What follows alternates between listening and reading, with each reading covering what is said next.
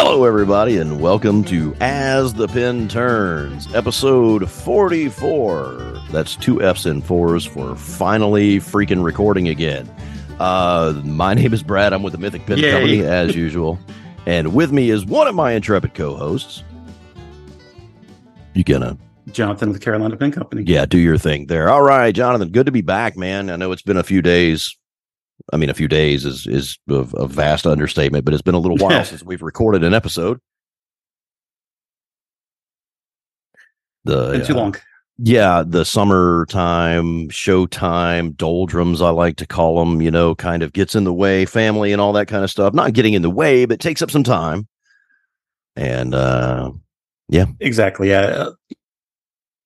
You know, trying to coordinate schedules between you traveling for work, us traveling for those, Jason with his everyday life and every, you know, in our family lives and such. Yeah, it's a it not the easiest thing to do. It can be that way sometimes, right? But we are back. We're going to try to get back on our schedule. I think the pen show schedule has eased up for you a little bit, I think. Is that correct? Yeah, I'm done for the year. Okay, so that'll make that. I don't have too many trips. I think I only have one more big trip for the year to make. So we should be able to get back on schedule every at least 2 to 3 weeks in between episodes instead of months. Might be a good thing. So I'll give my catch-up speech real quick. We're going to try to keep the introduction light tonight. This is an interview show. It's been a while since we've had one. So I haven't been up to much. I haven't been able to get up in the shop very much at all. I'm trying to liquidate some of the inventory I've got on my website. Haven't been able to make a whole lot of pens. I've got a large order that I'm trying to finish right now, and it's like I'm down to 15 ballpoints. And you know how it is.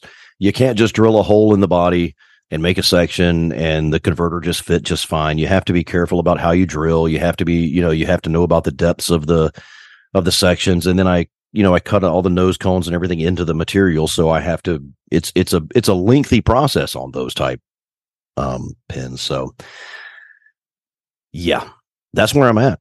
Yes. I always find it funny how roller balls and ballpoints are considered, they're traditionally less expensive than a fountain pen. Yeah. But a fountain pen is so much easier to make as far as their tolerances. Like you said, you have to make sure your refills are drilled out, within a millimeter or two, because the travel, when the mechanism's in place and things like that, if it sticks out too little, it looks weird. If it sticks out too much, it looks weird. Yeah, you've got a lot of measuring and a lot of stop and go with ballpoints, roller balls, and things like that, especially if you're making the nose cones. And I don't like using springs. Recap for me. Oh, sorry. Go ahead. No, I don't like using springs. I like them to fit perfectly. Yeah. See, that's the safety net. Yeah. Sections come first. I drill those out, and then I'll put the insert in there, and I'll just drill a little, blow it out with some air, test fit it, drill it a little bit more. And it's like that brass nut though. You turn it and you just need a quarter turn more. And what always happens? Snaps off just because, you put a little too much tension on there. Yeah. So that's where I'm at, folks. That's the state of the shop. We're going to be, I'm investigating some new business avenues to add to the business. Looking into a couple of things to diversify a little bit, some other, one maybe possibly another luxury type item. And then some not so luxurious type items, just to diversify a little bit, try to branch out and get into some not other markets, but just kind of add a little bit to the market that I'm in. So what have you been up to?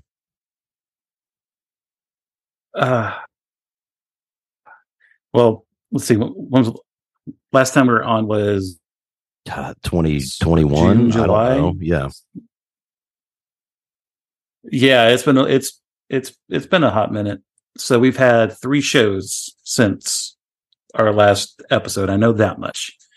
We had DC, San Francisco, and Orlando. I was in DC and San Francisco, which is why the scheduling conflicts kept coming up.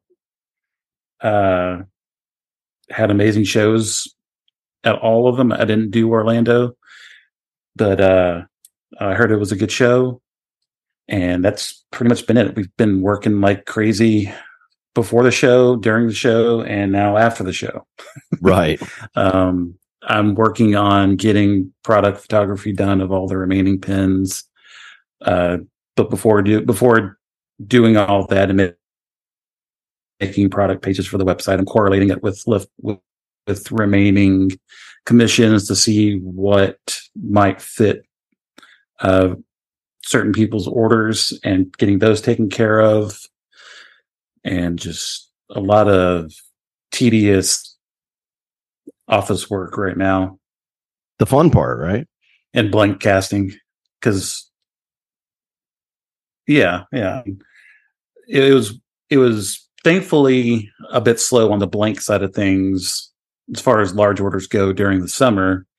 And now that all the shows are over, a lot of the manufacturers are coming to me with orders, which makes sense because the majority of my large company orders come from Italy, and they take the entire month of August off. It's like that would be holiday, nice. the month of August in Italy. That would be they take awesome. the entire month off. Yeah, so that worked out for me as far as the two biggest shows of the year go. Right. Leonardo did, or I should say Salvatore with Leonardo, was in DC. I got to meet him in person finally. That was a big bucket list item for me, and great guy. Even more proud to work for them, or with them, I should say. I mean, you're on a first name basis with him now, right? And, so y'all are just buddies. Seems like. Yeah, it was a lot of fun. But now the shows are done. I am very happy about that. And now it's just keep on top of everything in the meantime and get ready for next year's show season. Right. Like you said, diversifying, trying to come up with new ideas and some new avenues to pursue. Be a trendsetter, not a trend follower. Yeah. If I can. We'll see. Yeah, that's always it's always a struggle. Staying kind of, current without following the current trends to the point where it seems like you are not being original. Yeah, I mean, being original is, a key part of who we are as makers. So, you try at least, right? I did. Yeah. I mean, that's part of it. I did remember one thing. I was honored to be featured in the newest issue of Pin Tracks from the Southeast Pin Collectors Club. Rich from the Southeast Pin Collectors Club interviewed me and put me in their newsletter. So thank you to those folks. That's cool. Thank you to Rich Lappin for that and getting me in there. So people all over the Southeast can read about little old me. Did you get a chance to meet him in Atlanta? I think so. I believe so. I donated a pin as a giveaway that they had at one of their meetings, and I think I believe so. I met so many people that sometimes names, trust faces, faces I'll remember, names not so much right off the bat. See, I'm the other way around. I'll remember a name, but won't remember the face. So we just need to hang out together every time we go somewhere. Yeah. And I'll be like, "Who is that?" And then you'll be like, "Well, who is John Smith?" And I'll be like, "Oh, it's that dude over there, right?" Yeah. The buddy Actually, system. no, it wouldn't do any good because I don't remember the names. So names and faces would not match up. So it would be pointless, and we would not do. It would still be fun. Yeah, it'd still be fun to try. Playing Guess Who, right? So yeah, episode 44, man. If only Jason were here to join us. I know. Jason is indisposed this evening. Yeah. I think we were finally able to get two of the three of us together. So we said that's majority rules. We're going to go with it. We need to get an episode out. Right. And speaking of ballpoint pens, I just have to again. I picked this up. One of the Lamy. That was DC last year, right? The 3-color pens. I picked this up at DC, and I just grabbed it out of my my pen holder over here to write with during the show. And again, I marvel at this pen every time I pick it up. It's the 4-color pen, but it depends on, they have the 4 colors up around the band. And if you have the red portion of the band up, the red ink comes up. If you turn it to where the green is facing up, the green, that's some engineering right there, man. And I marvel at this every time I pick it up. It's that's some cool stuff. The Lamy, what is it? The 2000 ballpoint. Yes. Crazy Alan made me a crazy deal on this pen when we were in. Oh gosh. DC. Yeah. Let's Crazy Alan. It was a great deal. It's the bill. I could not walk away from it, How did you not buy a vanishing point from him? I don't know. He chases people down with them, say, you need to buy this pen. Yeah. Well, he offered me one and I was like, no, I'm looking because I think Brett that picked one up? And he came by and showed it to us, and I was like, no, okay, I'm going searching now. I have to go find one of those. But yeah, shout out to Lamy on the ballpoint engineering. Good job. So what are we doing? We on to the interview portion, or do you have more? No, I think we're good because our interviewee has a lot of input and feedback on much of what I would go over in the catch-ups part of the episode. So we're no pressure. No pressure. Yeah, I was going to say. All right. So let me begin the unmuting process here. With us tonight from Minnesota, we have Mikayla Jackson. Welcome, Mikayla, new pen maker on the scene. How are you doing? Yes, welcome. Hi. Yes, thank you. I'm doing very well. Thank you. We didn't keep you waiting too long, did we? No, that wasn't bad at all. No. Everybody else we've interviewed has waited a lot longer. Yes, I was going to say that was probably the shortest recap we've ever had. We made a concerted effort to keep that as short as we could. So yeah, thanks for joining us. Episode 44. You're one of our, and I don't mean to use this word disparagingly at all, one of our newer pen makers, right? Certainly, yeah. And we are just a bunch of old dudes hanging out, usually in the pen world, and it's good to get to know the newer makers on the scene. I think we've interviewed a couple of newer makers here and there, not just the old guard type makers. It's good to get the new blood into the community out there. One of the hardest things, and one of the things I was talking to the Atlanta crew about was, one of the things that's difficult for newer makers is to get your name out there and to get your product out there and to get noticed and things like that. So happy to help new makers get their names out there. So thanks for joining us again. Jonathan, thank you for inviting me. I'll let you kick it off since you actually wrote questions down. Thank you so much. Hey, just because I have a free 15 minutes before we get started. Right. No, I'm actually very familiar with Mikayla and your work. So I believe we got talking at first on an Instagram post you had made prior to DC, where you were talking about cleaning up the threads after polishing and everything, getting all the gunk out of that. Yeah, exactly. You gave a very helpful tip. That 3-in-1 has been incredible. The struggle is real with cleaning threads up, though. It is, yeah. But once you find what works, it's one of those things you're like, stick with it. Yeah, one less thing I have to worry about now. Yeah. So I guess easy, obvious question to jump into is, how long have you been into pen making, and how did you get started? Sure. So I've been doing it myself 2 months. Oh, wow. I think July, August, September. So yeah, probably 2 months. I got started. So I actually bought a pen from you, Jonathan, in Atlanta. And that was that. And I bought one from Iron Feather.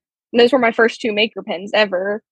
And my dad has always done wood turning, and he did some kit pins. So I bought some rods for him. And I was like, here. And he's like, I don't know how to do a kitless pen. Like, I do kit pin. He had no clue. So we started kind of researching, and then I saw like more makers in Chicago. I went to Chicago as well. And I was like, man, we really got to do this. So I decided for Father's Day, I was going to buy him stuff to get started and have him make me pens. And that was my plan. So I bought him for Father's Day. I bought him, all of his taps and dies and the like niche kit from Turner's Warehouse and all of that. And so then every time he was turning, I wanted to be in the shop watching him. And I'm like, I kind of wanted to do that. I'm like, I could do this. Like, so I started turning. He had a little Grizzly Mini, and I started turning on that. And then I want my own lathe. So I just bought my own lathe and started turning from there. That's a dangerous statement to make. I want my own lathe now. Yeah. Right. And what's worse is he lives next door to me. So I actually keep my lathe in his garage because we have all the tools there. So we share everything. So I don't know if that would be worse or better. I think I would rather have my stuff in somebody else's so I can dirty up somebody else's place, Right. Yeah. He's had all the shop vacs and all that stuff already on hand. So I didn't have to deal with that. I can just use his. Remind me what lathe you ended up purchasing for yourself. I think I remember, but I'll hear from you first. Yeah, a Powermatic 2014. Yes. So you went for the lowest quality one you could find. Obviously, good Lord, the Powermatic stuff. That's good stuff. My dad gave you so much crap for it.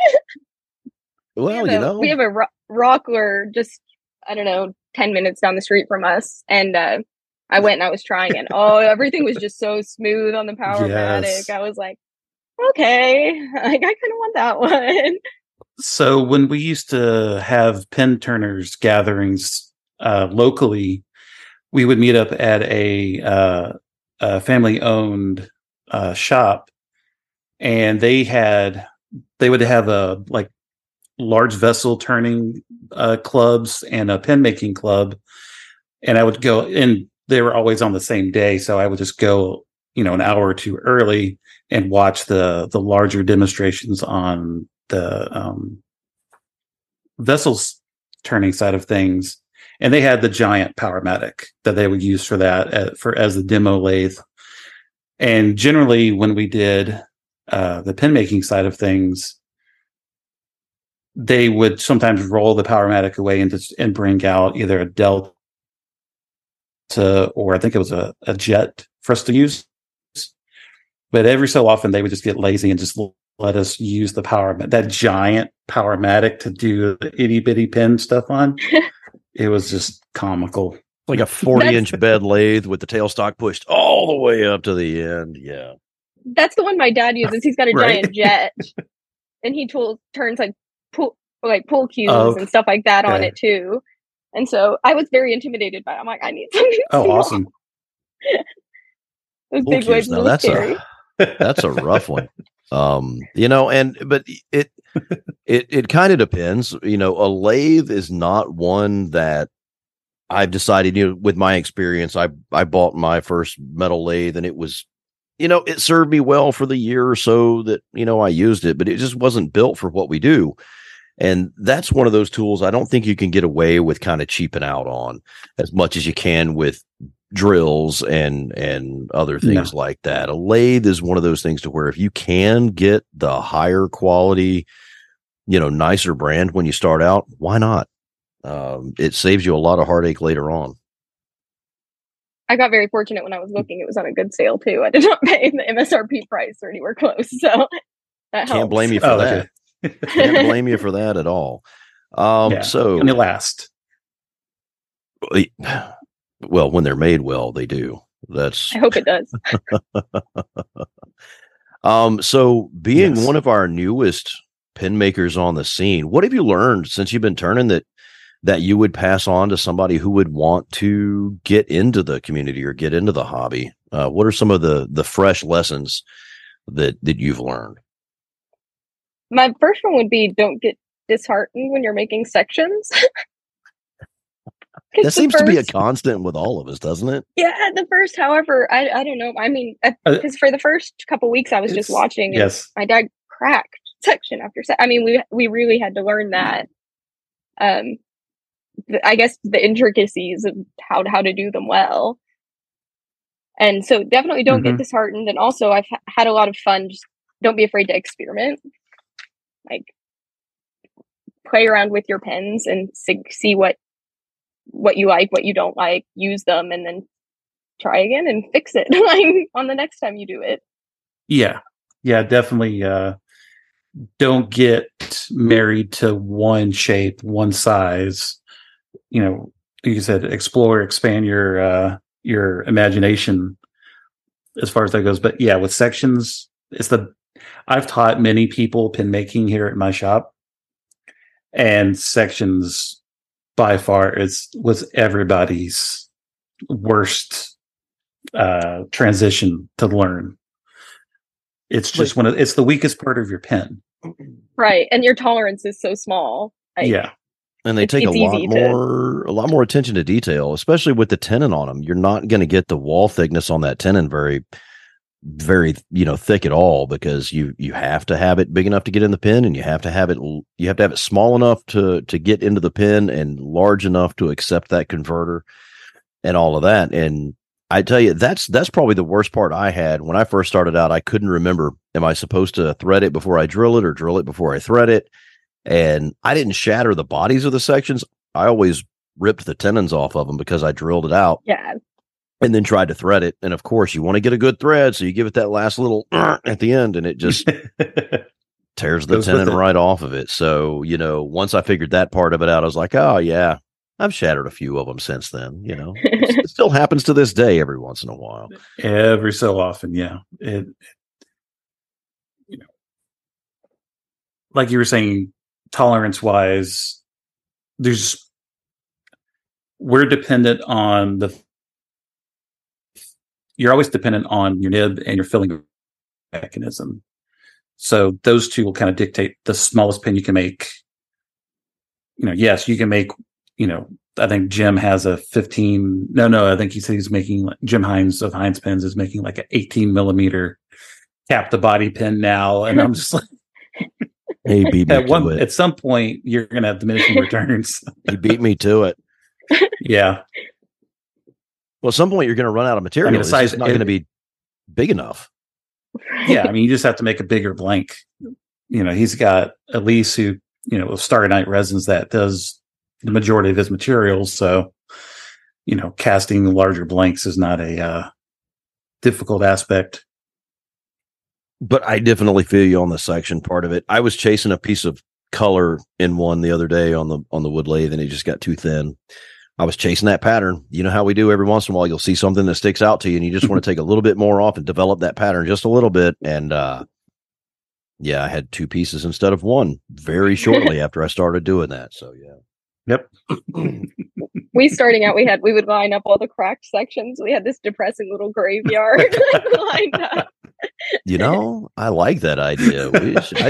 I should have started doing that years ago. I say years ago, like it's been 10, but it hasn't. It's been more than one. More than one, less than 10. Yeah, that's true. And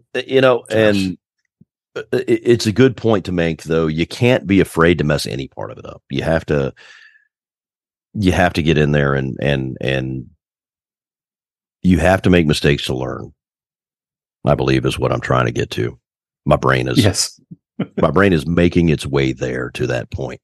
And I remember one time I was it was my last piece. I think if it was an Earth Magic that I had laying around, it was my last piece, and I'm turning the finial off of it, getting it. I had it on the metal lathe, and I'm getting the finial cut, and I just cut right in and saw a hole in the middle of it. And I was just like, well, went a little bit too far. Yep. And then I looked over and saw some acrylic, and I was like, I wonder. So I just threaded the hole and put some acrylic in there, and it's kind of, lemonade out of lemons kind of thing. Yeah. It helps sometimes. So Mikayla, have you always been into fountain pens before the turning and everything like that? And your dad, because I know you said your dad was making kit pins and things like that, but were you into fountain pens prior to all of that? This is where it's going to be embarrassing. I've been into fountain pens for a year. Okay, no, that's not embarrassing at all. I go hard into hobbies. Like within a year of being into fountain pens, I have a lathe and I'm turning my own. And I've been to 3 pen shows now. I go hard. Nothing wrong with that at all. Not at all. I think from listening to your shows before, it seems like there are people who turn and then do kitless pens, and then there are people who are really into fountain pens and then kind of do kitless pens. And I'm definitely fountain pen first. Like that's the only thing I want to turn is fountain pens. Like, yeah, I was the former. I was getting into turning, and then I transitioned into the kitless and then the custom pens, and now yes, I'm running with a rollerball tonight. That's because I'm not in my office, but in my office I have like 6 pens, fountain pens inked up, ready to go, all different nibs with different grinds and different color inks, and yeah, I'm just as bad as everybody else. That's awesome. Well, even if you start just turning them, you're gonna get into them at some point. Right? You start. I don't want to make the reference just obviously, but you start using your own product at some point, right? Usually that's a bad thing in most businesses, but in our business, it actually, and it kind of strengthens what you do a little bit once you actually get into using the pens, and it helps you a little bit in your creative process, in my opinion. Definitely. And I found like I wasn't doing for a long time a step in the body. I was just doing one bit all the way through, and then I was pulling it out of my pen pouch. I'm like, why is my converter rattling like every time I pull it out? So I started doing a step, and I stopped that. And like, I think using them and being a user has been really helpful for my turning aspect.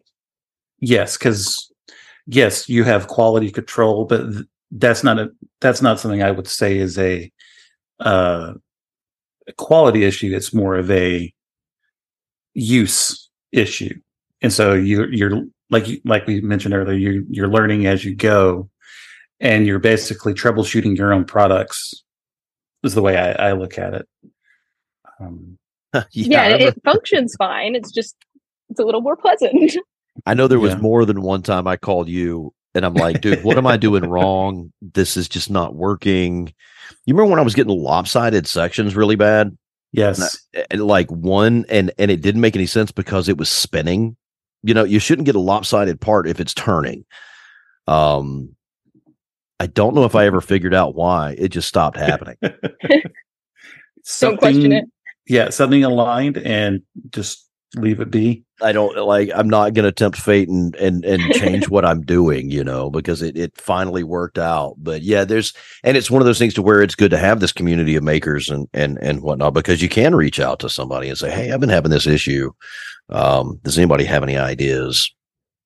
Oh, definitely. As to how to fix it, or should I just not worry about it? Some of the issues, there's little things that we that happen to us as makers making pens that we just don't worry about. Especially internal issues. A lot of times, it's not something that will necessarily always need to be addressed, but there are those right. times. Because it wasn't until, maybe a year or two ago, where I finally started doing this step drill on the inside of the body, because I would make the back end of the section to where the converter would slide up just enough to have a nice snug fit to where it would kind of hold it in place, and so it couldn't rattle. But as we were talking about, the more you use your own stuff, the more you realize things, and as the converters wear out, that gasket wears, it'll get a little bit looser, then you start hearing a little bit of that rattle. So yeah, I started doing the step drilling. I don't cut a relief behind my threads anymore. I cut a relief inside of the caps, inside the bodies, instead of cutting that groove behind the threads. Some of us cut reliefs, but just not as deeply as some other people cut them. Yes, we still use them. And so there's a difference between the two. Yeah. Am I going to have to start step drilling my bodies now, since everybody else is doing it? Is that something I'm going to have to start doing with my bodies? I don't want to have rattly if it's pins. not broke, don't fix it. Well, now it's like now my pins rattle in my brain. That won't have anything to do with the rattle. Can't let them rattle. You're going to be going. Yeah, now I'm going to be trying every one of them. Oh man, see what you do to me, dude. You bring this stuff up, and there's that, and turning or leaving yourself a positive stop inside of your caps for your section to butt up to, creating a nice seal for your nib. So it's I haven't done that. I hope that the threads are a nice enough seal for the nib right now. Unless it's like a demonstrator type cap, and then you don't want to see the section and then a gap, a quarter inch above it or something. Yeah. Yep. So, and there's a lot of makers that were into fountain pens. I was into fountain pens first, and I went to the show and got into making, so that's true. Yeah. I ran into this dude, and he made me spend a lot of money over the last few years.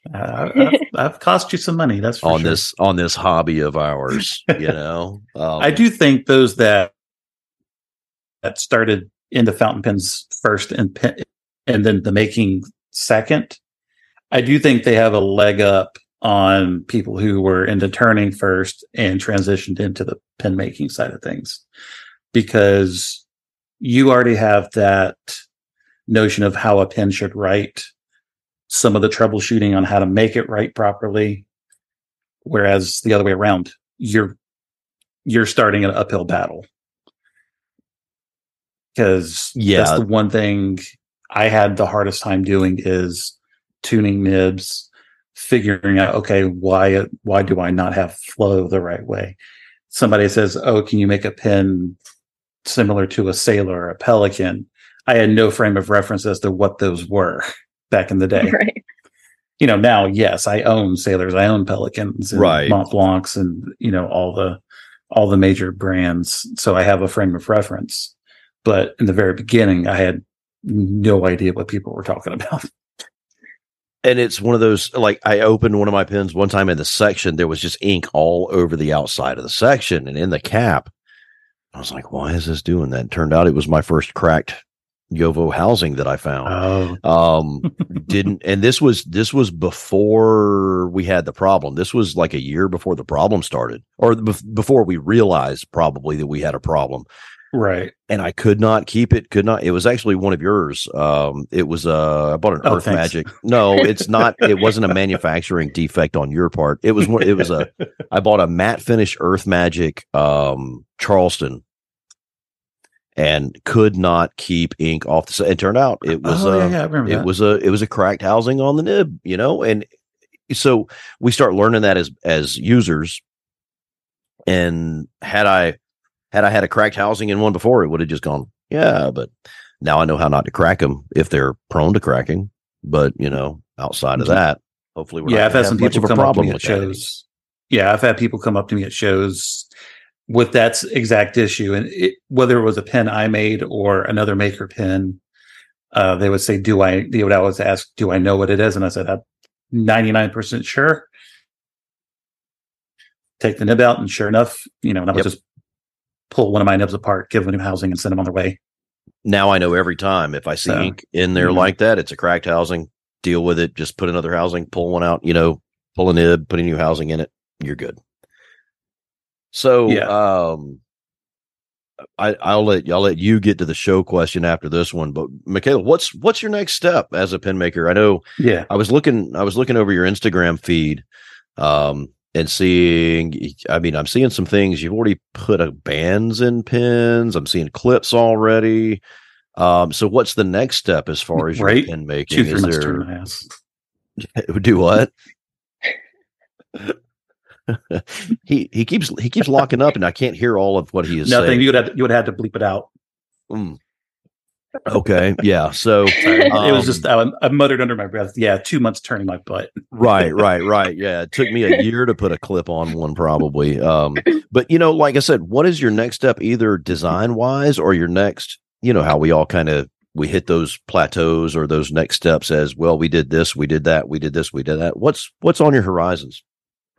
Sure. So right now I'm kind of wanting to finalize a couple. I want to get like a model that I love, and I want to go to pen shows because I love pen shows, like the atmosphere, the people. everything's awesome. So that would be like my goal. I don't like selling online sounds stressful. Selling at pen shows sounds so pleasant. So I think at some point I would like to expand and do that. Yeah, I like doing I've been doing epoxy bands, and I really am having fun playing with that. I just finished a pen where I did like a thicker band on the cap and then like a thinner band towards the back finial. And so I'm kind of playing with like my thicknesses of my bands. I'm liking doing the epoxy because I can have like a continuation of the pattern and it's not broken apart at all.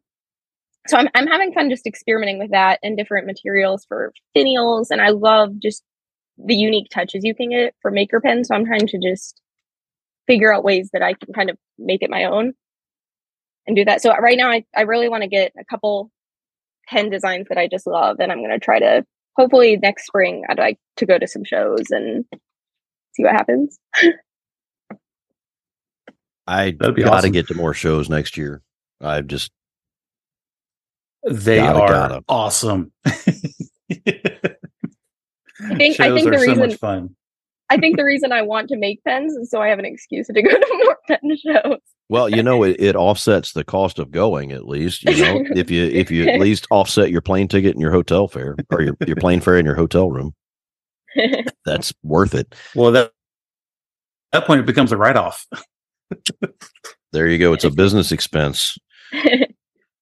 So that's true. Okay, so want to get to some shows, and we've noticed a trend, I think, in the pen world right now, where it seems, and I'm sure other makers can attest to this, it seems like sales are going more the way of in-person sales right now. Since the shows have been as I should say as readily populated as they have been, and we've had we had a lot of people come through Atlanta, and I think we had more. It seemed like we had more coming in the room than we did the year before, and I think some of the online sellers are, I don't want to call it suffering from that or not. It's not suffering from it. It's just that I think there's been a little bit of a shift in the market to where more people are going to want to be buying them at shows. And I get it. You get to hold them. You get to write with them. You get to take a better look at them. It's hard to photograph pens. We've dealt with that for years. And I got to get to some more shows. That's a great idea. Yeah. More shows. Yeah, Speaking of shows, I'm highly recommend doing shows. Yes. Speaking of shows. So as I mentioned, the recap, we had DC, San Francisco, and Orlando. We'll start with DC. I was there as a vendor. Forget about it. You're a vendor. Yeah. You're a vendor now. I'm not even Italian, and that was just coming out of me. Boy. So I was a vendor in DC, and Mikayla was there as an attendee. So I was waiting till now to actually get into the whole DC show. That way we can kind of bounce our experiences off of one another. As a vendor, it was insanely busy. Sales were amazing. Seemed like everybody from the attendees and the vendors were all having a good time. I would say the biggest negative to DC was the traffic flow and all the choke points. Yeah. And Mikayla, I want to get your feedback on, from your side of the table, because you got to see the entire show. I left my room once on Sunday. Oh, wow. And I danced to even walk around and experience it. So if you wouldn't mind kind of run me through your whole DC experience. Yeah, I thought it was a wonderful show. I like how it was late. They did have some points, and it was just so busy that I think traffic jams and something like build up of people stuck in an area is kind of inevitable with a show of that size. So there was definitely difficulty moving through, but it was so awesome. You were kind of like, whatever, like, this is fine. I liked the way they had it laid out. They had, you were in with, it was like a lot of the makers kind of seems to be in one room. Yeah. We were all kind of in that back corner. Yeah. Which the only thing was I kind of worried it wouldn't get a lot of traffic. So it was kind of not intuitive to know to go to that room. A little bit. Having the Toyota Craft table in the back left corner and Ian shown in the back right corner definitely made sure traffic was flowing to those back corners. The only downside was a lot of people weren't cutting across the entire back half of the room. So vendors like Sean Newton and JC with Nip Taylor, they didn't get as much physical foot traffic, but people who knew to look for them still made an effort to get back there. Yeah. I thought every room you went in was packed, which is good. And it seemed like they had, all the vintage in the big room, and I thought it was a really well laid out show. I wish as just a show goer, people had spread out a little more in the afters. It was so loud, like in that main lobby area. Yeah, you couldn't hear people talk. Was the marble on the floor and just the ceiling, just the acoustics was horrible. Oh, it was not great. But as a show itself, I mean, I had a really great experience. I spent a long time at JC's table, so I got the opportunity to talk to Sean a lot. Oh, good. So I was getting nibs worked on for like an hour and a half or something. So Sean was just amazing and gave me all sorts of advice on, you talking about like clips. He helped me and he showed me how he did his and let me take pictures of it, which I feel like that's like going above and beyond. Oh, that's awesome. Yeah, he was super, super helpful. Yeah, it's a since you are now a maker, you have the benefit of getting to do the maker inspection at every like maker table. Of you get to disassemble the pins and take a look at everything without having to explain it. Because without a doubt, if you're a maker, you go up to somebody, even if you're just having a chit chat conversation, you're still picking up one of their pins and you're disassembling the whole thing, and you're looking at how they cut their threads and where they made their relief cuts, and when you put the cap on, you're testing for tolerances, and it's just the thing that we do with one another, and you have the right to do that now. So always feel free to do it. Hold each other accountable. Mm-hmm. He was great. What did I miss? I heard hold each other accountable. That's never good to come back to. Oh no, just that now that Mikayla is making her own pins and such, she has the rite of passage when it comes to going to another maker's table. You get to disassemble the whole thing without having to ask and anything like that. You just do it. Yeah, you do. And it's not awkward at all. Not awkward at all. No. Then I got to talk to Tim at Turnt for a long time. Yeah. Everyone was just so nice. Like everyone was just so friendly, because I had waited until I'd got 5 pens or so under my belt to make them. So I had just gone to the DC show after I had kind of gone public with my making, posted them on my Instagram, aka with my 100 followers or whatever. But so I was kind of nervous about how it would be received, but everyone was wonderful. People are so kind. Oh, they were awesome. I got to see them in person, all well made. No way would I have guessed, you had just made them. No way. Thank you. I definitely had a leg up. Experienced turners making pens, and they don't look that good. Hey, even though your table's next to mine, don't be talking like that, man. I'm not talking about you.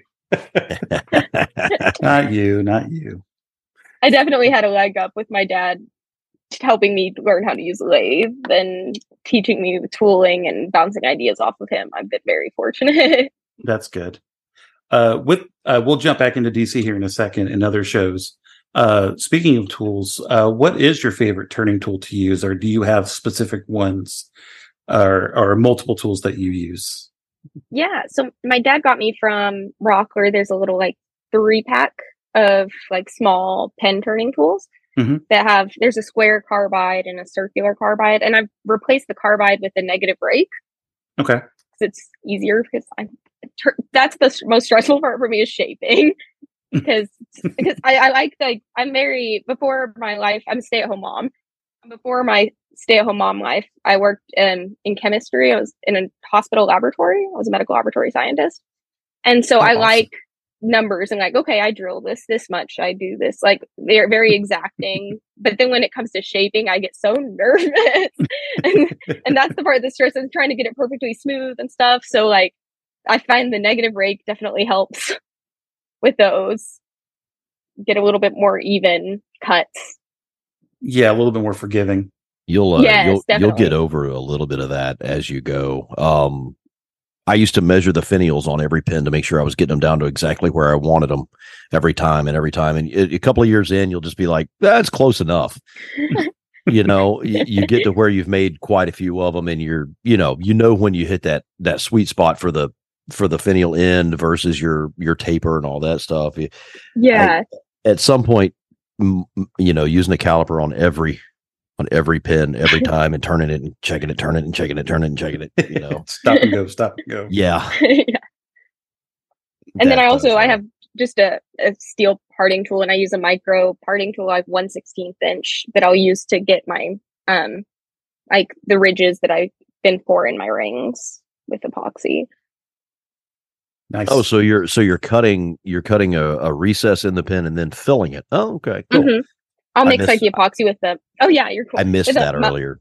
Yeah, with like a mica powder, and then I'll fill it, and then I'll turn it my back. Brain, when you said epoxy rings, my brain didn't go that way for some reason. I don't know why, but okay, that's pretty cool. Yeah, not the stacked version. It's. I'm like I epoxy all my stuff together. Yeah, yeah. It was stacking and I'm ill that I missed out on DC this year. I was I was upset about that. I hate to say it, but yeah, you really didn't miss out. It was such an awesome show. The crowd was insane. I mean, it was literally just hobbling along, kind of like a conveyor belt of attendees. It was packed all day, every day. They did something I personally have been speaking on with all the shows this year is table location and traffic flow. And just how important they really are, because Mikayla, if you remember how my tables were during the show, that is not how they were originally set up. Really? Yeah, originally where Sean Allett was, the table I was sitting at was butted up to his, and then the one where Kristen and Mark Bacchus was turned perpendicular and against Alex's table. And the way that they had that, I had an L shape, but I had a gap in between the L. So it was like almost two individual tables. And because of the way we were, going to be orientated with Mark, Kristen, and myself, we needed to be in two side-by-side tables to be able to have room for everybody to sit. So I pulled Barbara Johnson, the show organizer, in there, and I explained my situation, and she was awesome. She's like, well, let's just move this right here. And I mean, she put them together how you saw them, and it really did make the show so much easier. And I've had to do that at almost every show this year. A little tweak here or there. Chicago, I learned, table location is so crucial, because I know you were in Chicago, but I don't remember if we ever got a chance to. I don't think we did. Chicago, cross paths. I did a lot of classes. Because okay. Well, where I was such a off the beaten path direction, and my back was to the entire room. So it was very hard for people to find me. That's why in DC, I had that big banner above the table. That was why, because of what happened in Chicago. I learned my lesson, how to make myself more visible. And then now I've learned in San Francisco the importance of show lights at your table, because I was in a deep, dark hallway. And I had 5 of my the lights I've had at all my tables this year, and those weren't strong enough. Really? It was so dark where I was. Yeah. And again, table location and traffic flow so Brad, as you all know, Friday morning, I am always slammed with customers. For the first few hours, I have, tons of people at the table. I didn't sell a pin for the first 2 hours on Friday in San Francisco. And it was because the Toyota craft table was in this little alcove in the middle of the hallway. Mm-hmm. And I'm at the end of the hallway, and they had so many people in line for 2 hours straight. It blocked the entire hallway and atrium area. Dang. So, like all the vendors from that alcove down didn't have customers for almost 2 hours because nobody could get through. So they just went the path of least resistance and took a longer, more circuitous route into the main ballroom and never came around to where we were. People got to buy pin cases, and pin boxes and stuff. So I guess, Yeah. And, and it's one of those things to where table placement can kind of make or break. I know when Atlanta, not this year, but not this past Atlanta showed the last one. I remember we had a couple of makers that were in the big room. Yes. And they were not in the maker, quote unquote, room with us and Van Ness and everybody. And they were getting a lot less of the traffic of people actually looking for maker pins. And I can't remember if it was Adolphus I talked to or it was John I talked to. Somebody said people would kind of come by and go, whoa, oh, these are handmade, huh? And it can make or break where where your sales are going to go or where your visibility, obviously or I guess road blocking with the being at the end of the hallway that way. Yeah. And so Jim Hines with Hines Pens in San Francisco, he got the short end of a bad deal because of the fire marshal. His table was originally in one of the first few tables you get to when you first walk into the show. He was supposed to be right there with a couple tables, but because of the way they had the tables angled, it created too tight of a spot, so they ended up having to move him down a side hallway where there were other vendors too, but he was just in a off area. That's weird. So the way they had the layout in San Francisco was not the greatest. It was a new hotel. Hopefully next year, if it's at the same hotel, they'll kind of take all our feedback into consideration, because they did come by and talk to everybody and kind of get our thoughts and whatnot. And it was, constructive, but kind of a, if this, vendor X, Toyota Craft in this case, is so busy, you might want to put them in a place where it's not going to block off everybody else. Maybe we just need to hire like a sideshow style barker when we go to shows to kind of, stand out there with a microphone and kind of talk it up and get them our way, I guess. Or maybe some like a laser show or something. I don't know. We can do it upright. So Kristen it's actually funny you mentioned laser show. So I bought Kristen a literal crystal ball with their logo nice. Laser engraved in the center, and it had a little LED light underneath it to light it up. The light, I accidentally left the light on and it killed the battery, so it wasn't lit in DC. Right.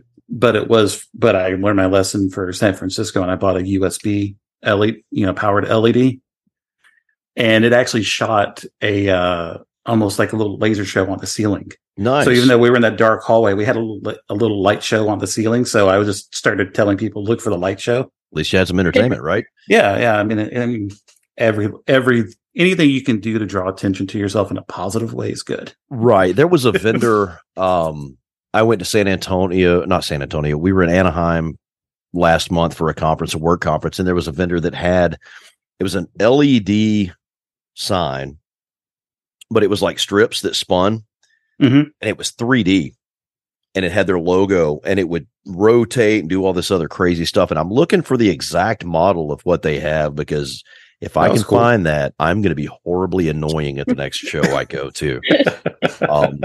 Because you could put your logo in, and it's almost like a 3D in space version of your logo. And I think that might draw some attention. Might just draw some attention. Yeah. We'll hire a pyro guy too. How about that? Deal. Oh man. No, we'll hire Crazy Alan. Yeah, I don't sell vanishing points though, I mean, that's the problem. Mikayla, you talk about, I don't know if Jonathan asked you this when I stepped away for a second, but what's been your favorite show so far that you've attended? DC. Okay. That makes sense. DC. It was amazing. Atlanta was cool because it was my first one.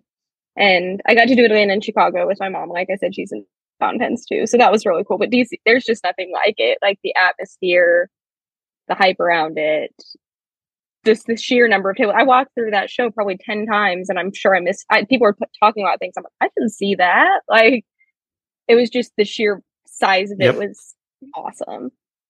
And they had so many different, I'm guilty here. I bought a Toyota Craft. But not in San Francisco, so we're good. No. Yeah. No. Power to anybody who bought. I wanted one, but I just couldn't pull the trigger.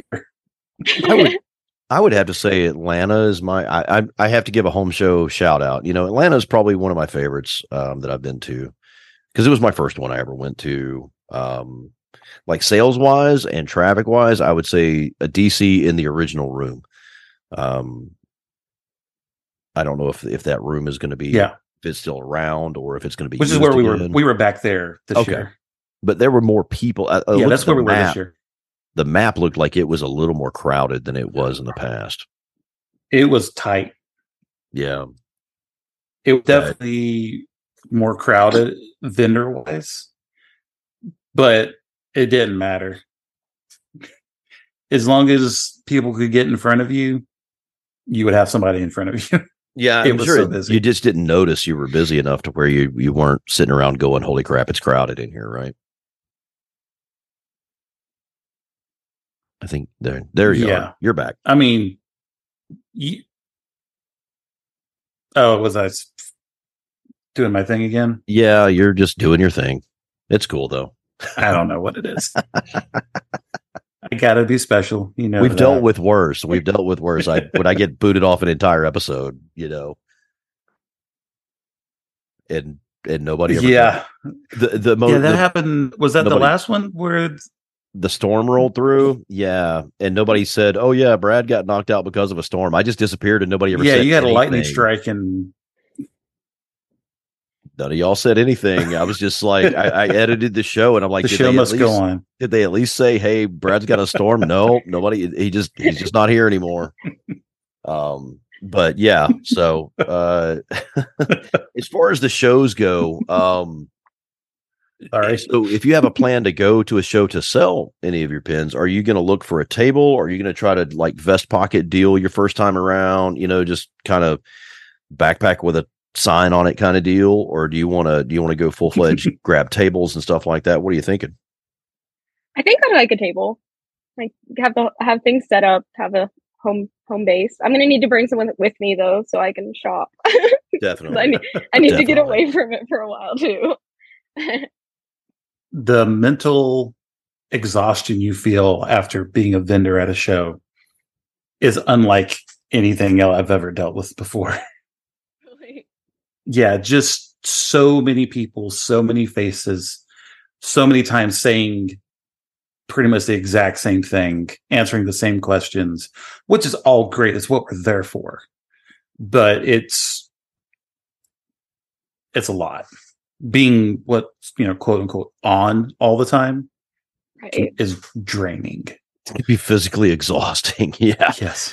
I tried to talk to you in DC and you were just so busy. Like I tried to talk to him for a minute. I'm like, you know what? I'm not going to take the space in front of his table. Someone else wants it. Like, I'll skedaddle.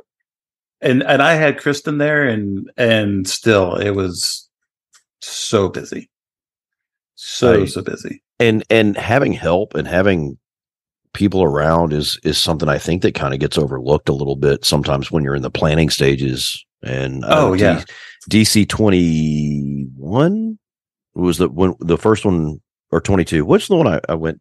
The one I went to was 21. 21. Yeah.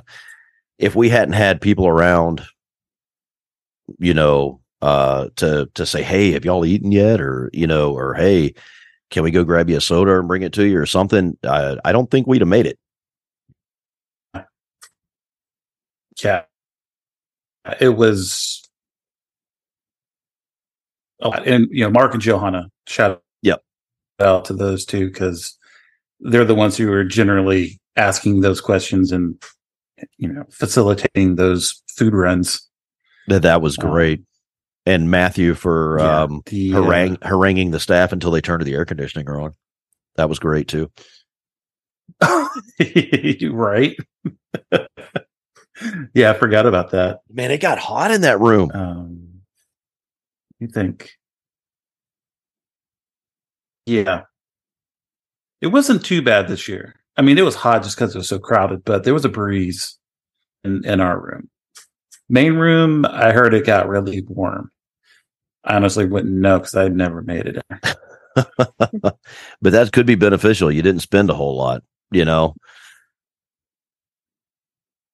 I didn't buy anything in DC. Not that I can remember. Didn't I don't have think a chance. Did. Oh yeah, I did. No. I bought it in San Francisco.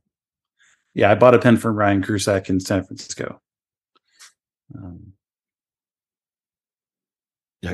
Which one did you get? He was my neighbor in San Fran. So that was a lot of fun. So I got to know. Which one did you get?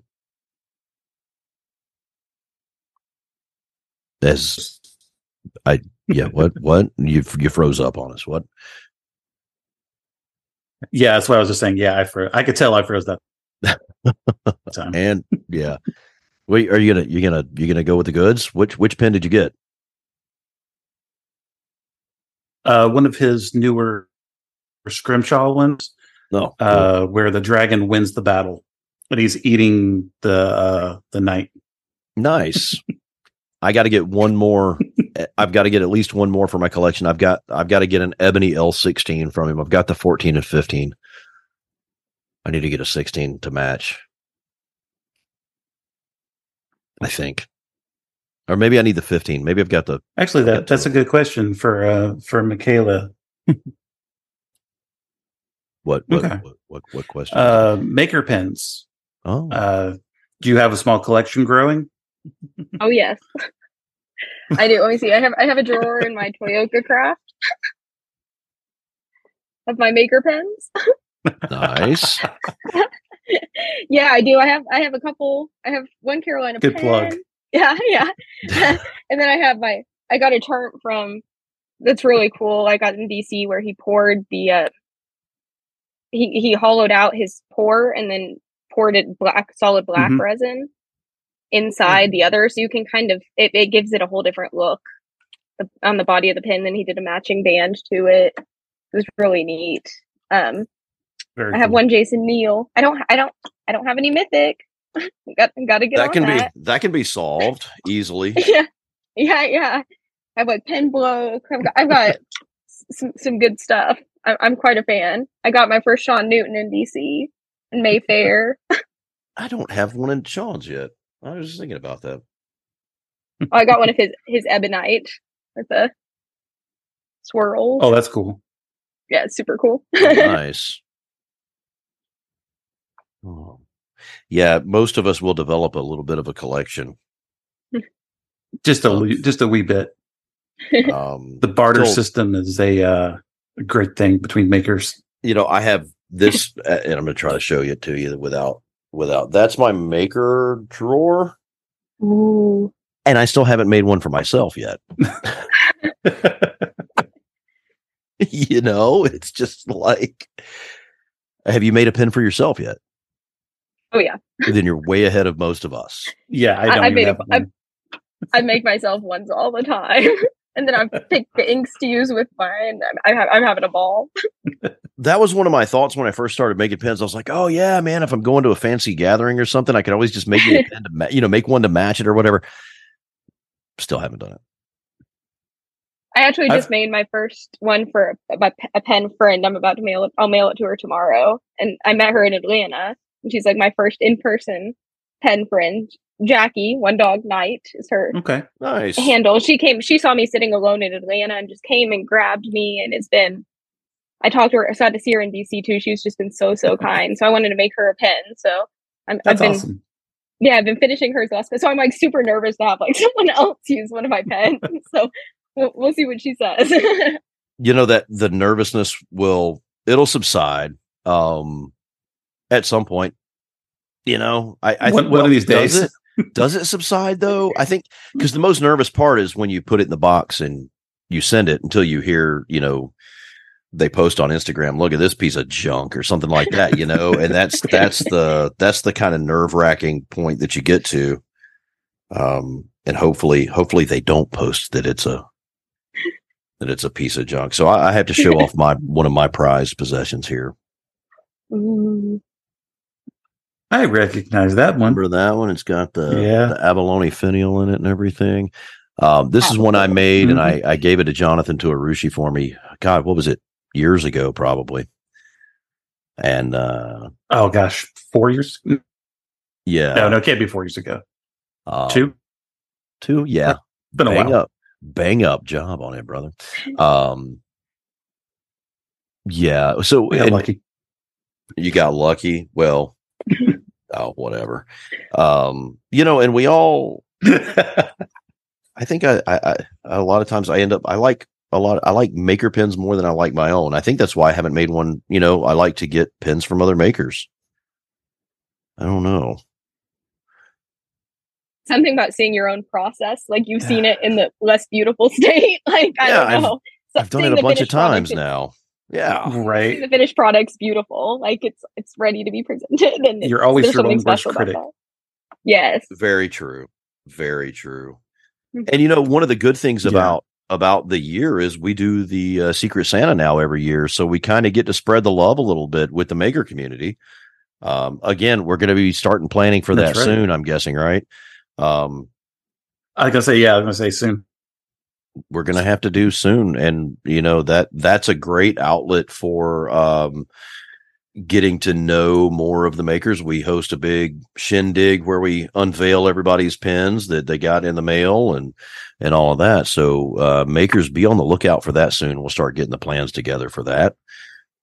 Plans together for other things as well. But, your maker collection will grow. It's kind of part of the natural part of it too, because you want to pick up stuff you want to help support the community, just like, they help support you sometimes too. And you have an appreciation for their process. Yeah, you do. And hopefully they have an appreciation for your process too. Cause I just, I send another maker one of mine and I'm just like, cause the first thing is going to get torn apart. And the loop is going to come out and the threads are going to get inspected. And how easy does the section thread in? Ooh, there's a little roughness on that thread, right? That kind of stuff. So, it's part of the fun though, right?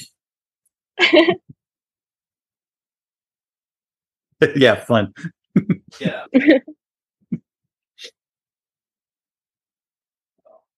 Actually, I have Mikayla, I've got a question for you with the pens that you're making. Are they all the same thread size, or are you using different sized cap the body threads? Yeah, so now I've just been using the same. I got a triple start, which is not the cheapest for my cap. So right now I've just been using like an M13 on my cap and an M10 on my body. Okay. At some point, I think I'd like to play around with that a little more, but I'm happy working within those confines for this at this point. Okay. Yeah. With the section, not everybody has to go M15 cap. Are you doing a M10? Yeah. Yeah. Okay. Because I know you went 12, right, on your sections now? Did you go 12? Did you go 11 or 12? I can't remember. No, 11. Yeah, 11, but it's a 14 double start thread. Right. I have trouble. I had to I don't snap as sections that way. Right. They're a little more sturdy that way. I couldn't find. I had a couple of pieces of vintage tube stock that had to have an 11, because it's a tube, and I could not find an 11x1 die anywhere, and so I'm searching around for this 11x1 die, and finally found a kind of sketchy one on eBay, and didn't fit in my die holder, so I threw my die holder on the lathe and cut it out a little bit more, and then cut it too big, and then wasted a die holder. And then I went over to one of my little cases, with my labeled drawers and all that stuff, and I have an 11x0.75 in there. Tap and die just sitting in the drawer.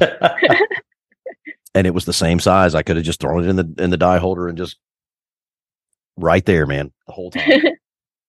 Staring at me. I think if I could start again, I would have gotten an 11 for my body, because like you said, it just gives you a little more wiggle room with those sections. But yeah, it is what it is. I mean,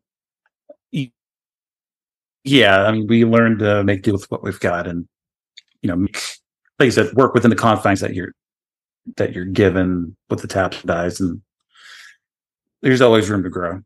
Yeah.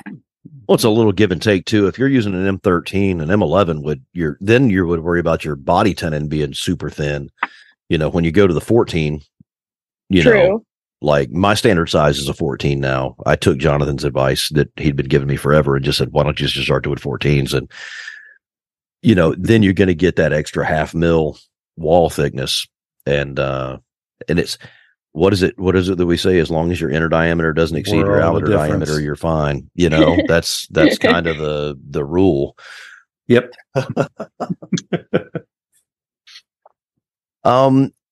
Do you have any plans to branch out? That's the Bull Turner's mantra. Yeah, it is, right? Do you have any plans to branch out material wise? Do you have a material that you want to just jump to and try right off, fresh on your mind? Anything like that? That's funny you mentioned that, because I have like ebonite in my cart and I just haven't pulled the trigger on that yet. I'm not sure what to expect, because I've heard you have to sharpen your tools a lot when turning ebonite. It's not as bad. It just smells terrible. That's the biggest part. The smell is the worst part. Yeah. I'm just fascinated by some of the colors you can get, and it just has a whole different look to it. So I'm going to try. I'm going to pull a bug. You wait and see. I'll do it. It's just have to get brave enough. It's a cool jump to make, because ebonite gives just a totally different feel. Like for sections too. I mean, one of my models, I use ebonite sections in that model now. It just has a whole different feel. But Jonathan, I had the same thing, that black ebonite turning brown on me. Once it gets polished, I can't remember what brand it was. Nico. Is it the Nico that was doing it? Because it looked great through sanding, all the way through sanding. It looked perfect. And then we put it on the buffer and turned brown. Yeah. Yeah. The SEM German ebonite is what's been really good stuff as of late. I've got that. That's in my cart. That means I need to do it. Yeah. And it's meant to be. There's some great who was it, Vermont Freehand, to get some of the limited edition stuff that you can go on and actually see before you pick it up, and that's where I get all my SEM and NYH stuff from. Well, if this isn't divine intervention, I mean, you're not going to get either of us to say no, don't do it. So I mean, ebonite it's fun to work with. You got to be careful about some of the there's a couple of the patterns that I got. I think it was some of the Indian stuff. It pits really badly. You finish it, and there's pits. There's pits all the way through it. Those end up being scratch and dent pins, because you go to fix that one pit, and guess what? You get 4 more.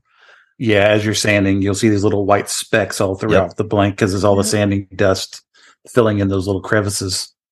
I mean, the patterns are cool and everything. It's just you know, you don't Not That's always frustrating.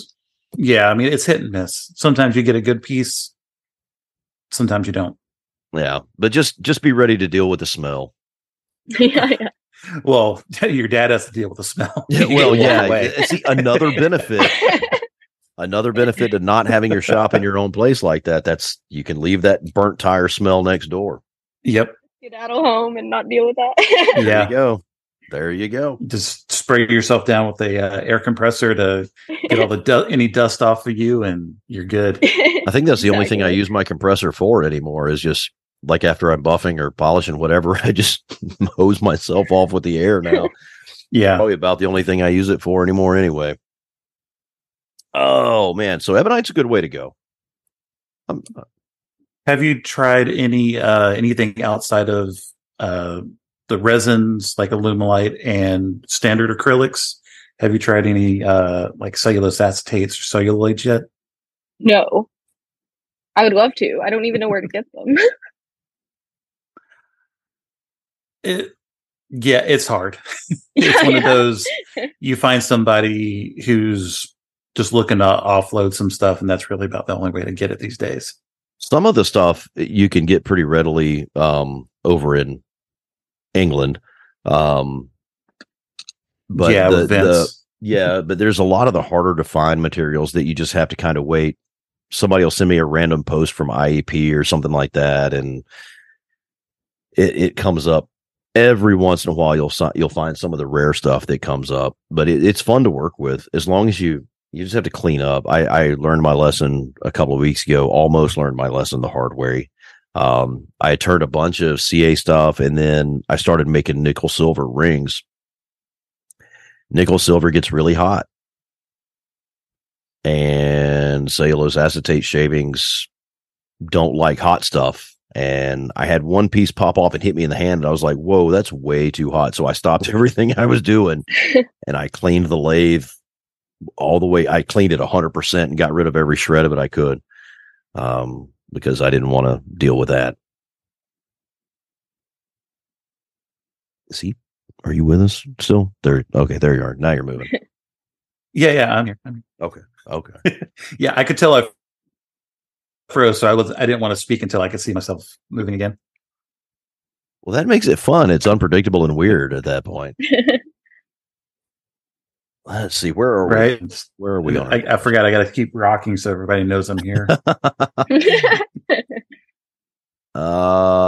So where are we at on the question? We already asked about the lathe. Oh, right? I've got one. I've got a good What one. you got? Yeah. What brand nib do you prefer to use? Joe or Bach? So my initial thought when I started doing it was I'm going to do Bach because I don't see it as much. And I had a Bach on, have you heard of Kilk? K-I-L-K, a Turkish company. Mm-hmm. I had a Kilk pen, Kilk Celestial with a Bach nib that I just loved. So then I ordered a couple Bach nibs and made some pens and started using them. And I'm like, oh, these are horrid. These are not as good as I don't know what they're doing at Kilk. More quality control than Bach does. That's what they're doing. Right. So yeah. I've kind of switched back and I've been doing mostly the Yovo. I've had a little more consistency with them. I think Bach, if you can get a well-tuned Bach, they have a little more bounce than the Yovo does, which I like, but it's just the quality control because I'm not a master nib meister by any stretch of the imagination, so it's not in my wheelhouse to be able to constantly be fiddling with them. And they don't label their sizes either. Ooh. Right. Yeah, you have to be really careful with, well, it depends on who you're buying them from, but yeah, you have to be really careful keeping them separated. Did you see that Joe now has double broad? No. I had not seen that, and I had somebody ask about one the other day, and I was like, nope, they don't make them. Sorry. Now I guess they do. They just it's just released it, I think, this past week. Well, that means I'm going to have to get some because I like double broad. I like the broad nibs. I'm I started out with the extra fines when I first started. I'm like, no, that's not doing it anymore. So now it's all broad, and I had a really nice Bach double broad that Kirk worked on. I bought it from Kirk, and he obviously I'm thinking he worked on it a good bit before I got it, because it was, I mean, it writes like a dream. It would not have come out of the package that way. Yeah. So Yovo double broads. I've had good experiences with the Bach number 8 nibs, the gold ones. Yeah. I've had good experience with that, but not the steel number 6 nibs. No.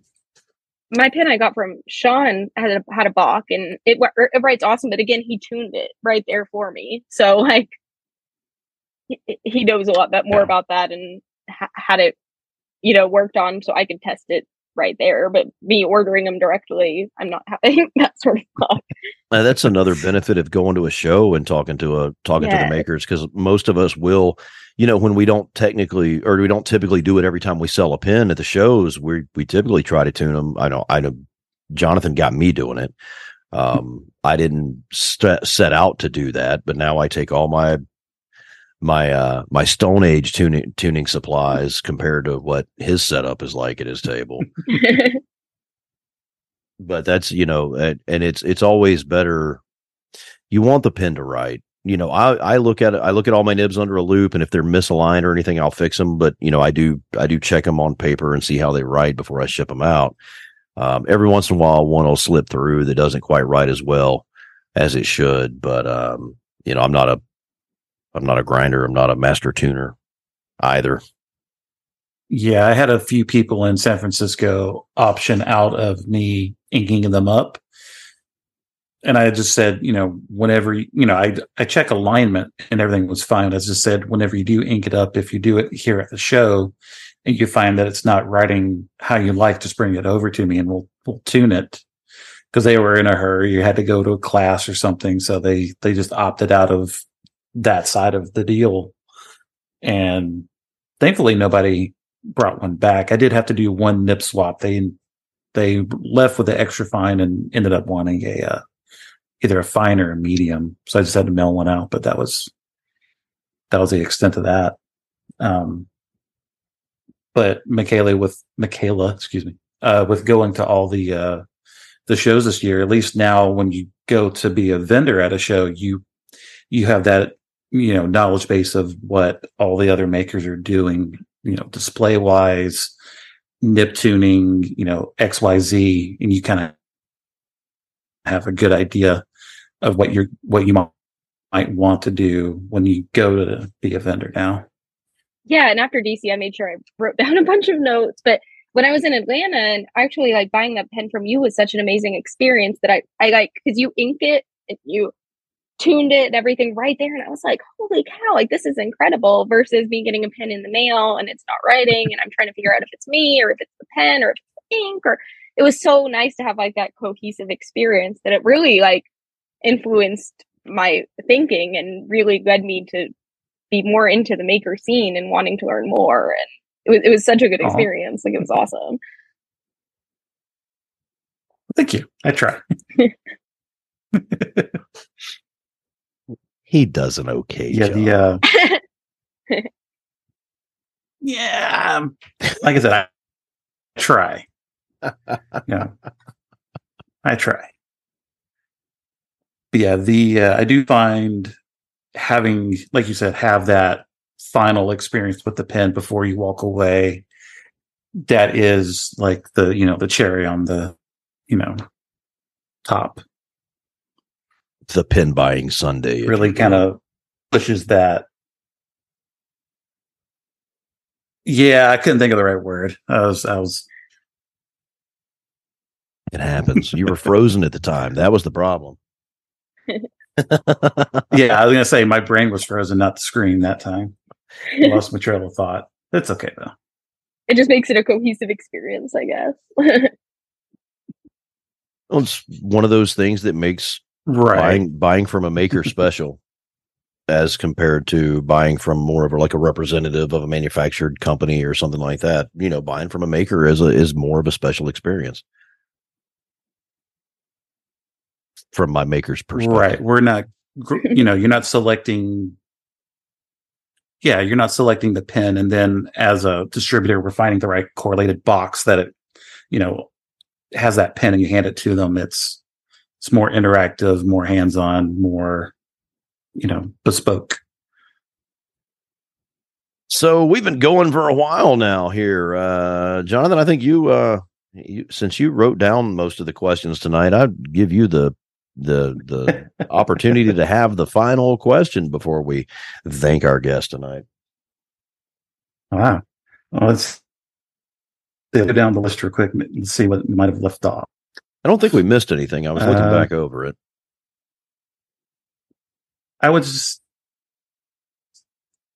It's kind of a reiteration of a question you did earlier.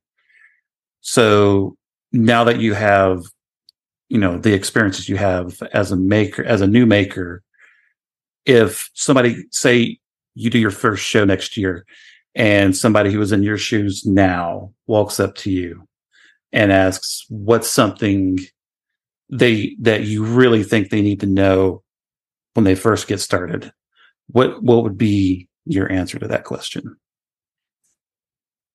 I think be patient, because I was trying to, when I would start, I would get very excited and I would try to do everything in one night, and I would want to rush through because I was so excited, and I would be staying up late and not making the best decisions because I was tired. So definitely, it takes time. There's no need to rush it. Take the time, enjoy the process, and you're gonna mess up, and that's gonna be okay. You're gonna mess up a lot. Yes, you are.